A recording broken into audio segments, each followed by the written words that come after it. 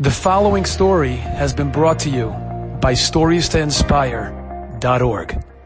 There's a murderous story that Reb Leib Steinman, who was the Gadol Hador in Eretz Yisrael after Reb Lezer Shach, and one day a Rebbe in a high school knocks on his door, and the Rebbetzin comes and she opens up the door, and she says, "Could I help you?" He says, "I have to speak to the Rav." She says, "What's the matter?" He says, "It looks like an emergency." He says, there's a bacha in our yeshiva, in my class. He's not doing good. And he's disturbing other bachrim. And the Anholas HaYeshiva wants to throw him out. And I want to know, I know B'derech Klal, the Rav always says not to throw the bachrim out of yeshiva.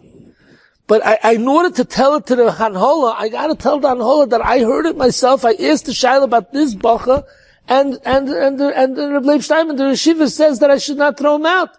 I need to hear it from him. So the Rebbetzin B'Shum Oifin did not let him in. She says, "I'm not letting you ask the Rav the Shaila." So the Shoyal, the Rebbe, was so perturbed, he didn't understand. Why are you not letting me ask the Shaila? What's the problem? So the Rebbetzin said, "You think that when Reb Leib Steinman gives a psak not to throw a bach out of yeshiva, that's it? You know what happens when the door closes? Reb Leib Steinman sits down, and he takes out a Tehillim, and a whole night he sits and cries over the Tehillim that his psak shouldn't be mazik any other bacha in the yeshiva. And the kid should stop bothering other kids. That's what he's busy with. He's busy crying that his tefillah should help, that his psak of not throwing the bacha out of yeshiva shouldn't stir other kids. That's what he wants. So he's taking the whole achrayus of all these bachrim on his places. So you think he has koiches for this? Right now he doesn't shvach, he can't cry, he can't fast, he can't be busy with this all night. I can't let you in. I'm sorry.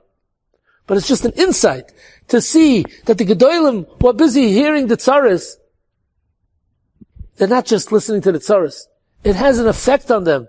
And they take it to heart. It's the libay, it's the Mishpah B'nai Yisrael al libay, Lefnei Hashem Tamid. I heard a similar story from Rav Elbaz Shlita. He says over from Reb Benzin Abba Shaul, that Reb Benzin Abba Shaul, people used to line up the door, by his door, and come to him with that tzaras. And one day, Reb Benzin, he would cry. He would hear, when he'd hear the tzaras, he would cry, he'd literally cry.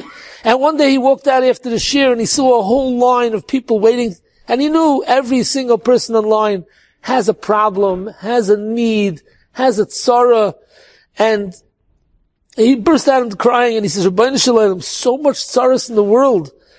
And he went and he listened to each person and he benched them.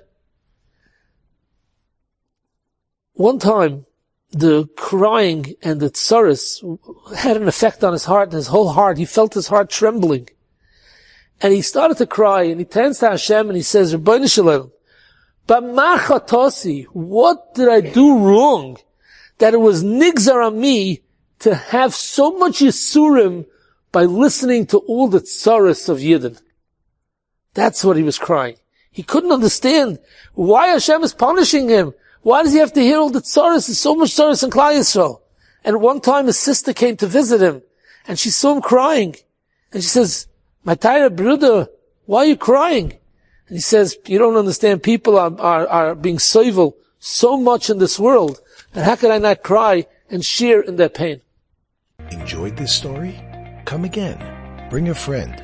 StoriesToInspire.org